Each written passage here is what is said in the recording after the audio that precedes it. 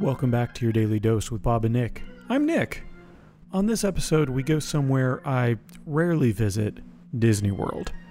I don't have anything against the parks, I just tend to stick to my neck of the Central Florida woods.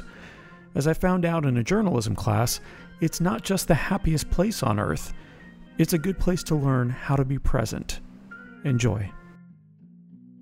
You've done a lot of work with people from Disney, right? You know a lot of people from Disney. Yeah. I've done work with different parts of Disney. I've done more work with people who used to work at Disney than actually with Disney. But yeah, they're an amazing complex organization. So years and years ago, I had a professor, my journalism professor at UCF.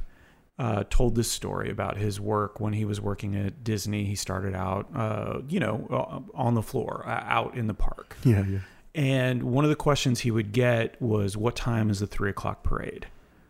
And what I'm trying to figure out is if this was, because it's a great story, and I'll tell you it in a second, but I was wondering if this is a Disney story that they use as a way to tell people about how to really listen, or if it was actually his story. So I don't know if you've ever heard this before. No, I did. I like the title of it to begin with. Okay, so give it. What time is the 3:00 parade? And what people are asking isn't what time is the 3:00 parade, because that's a dumb question. It's at 3:00.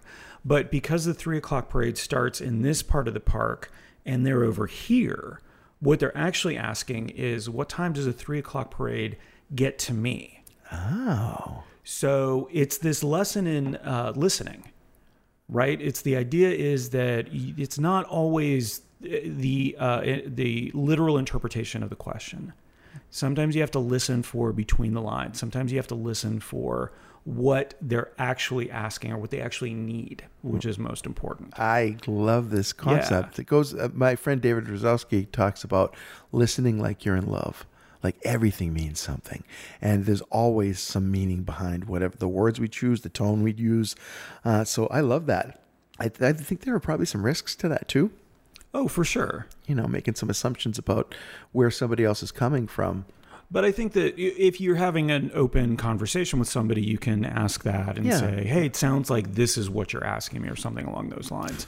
Like I think another example is we were talking about extended hours for the holidays. Mm-hmm. And somebody said we should be open to 7:30. And typically it's very slow at night. So what is the goal there? Is it to be open later, or is it to be more available for people after work?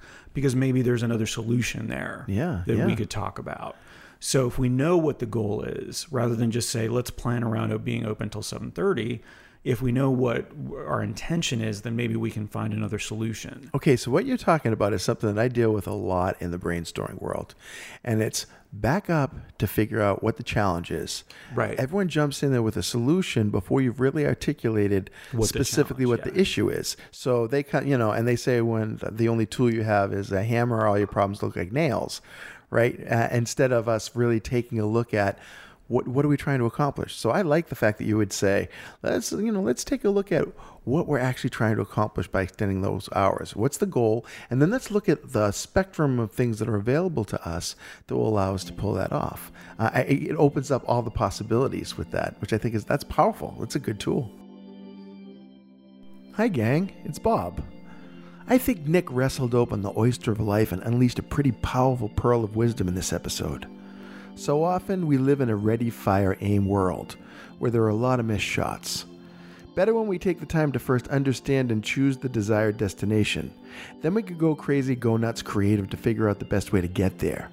Until next time, dear listeners, listen to what's behind the words, what's between the words, what's packed into the words, and maybe what's drizzled all over the words. Listen hard and listen deep, and have some fun out there.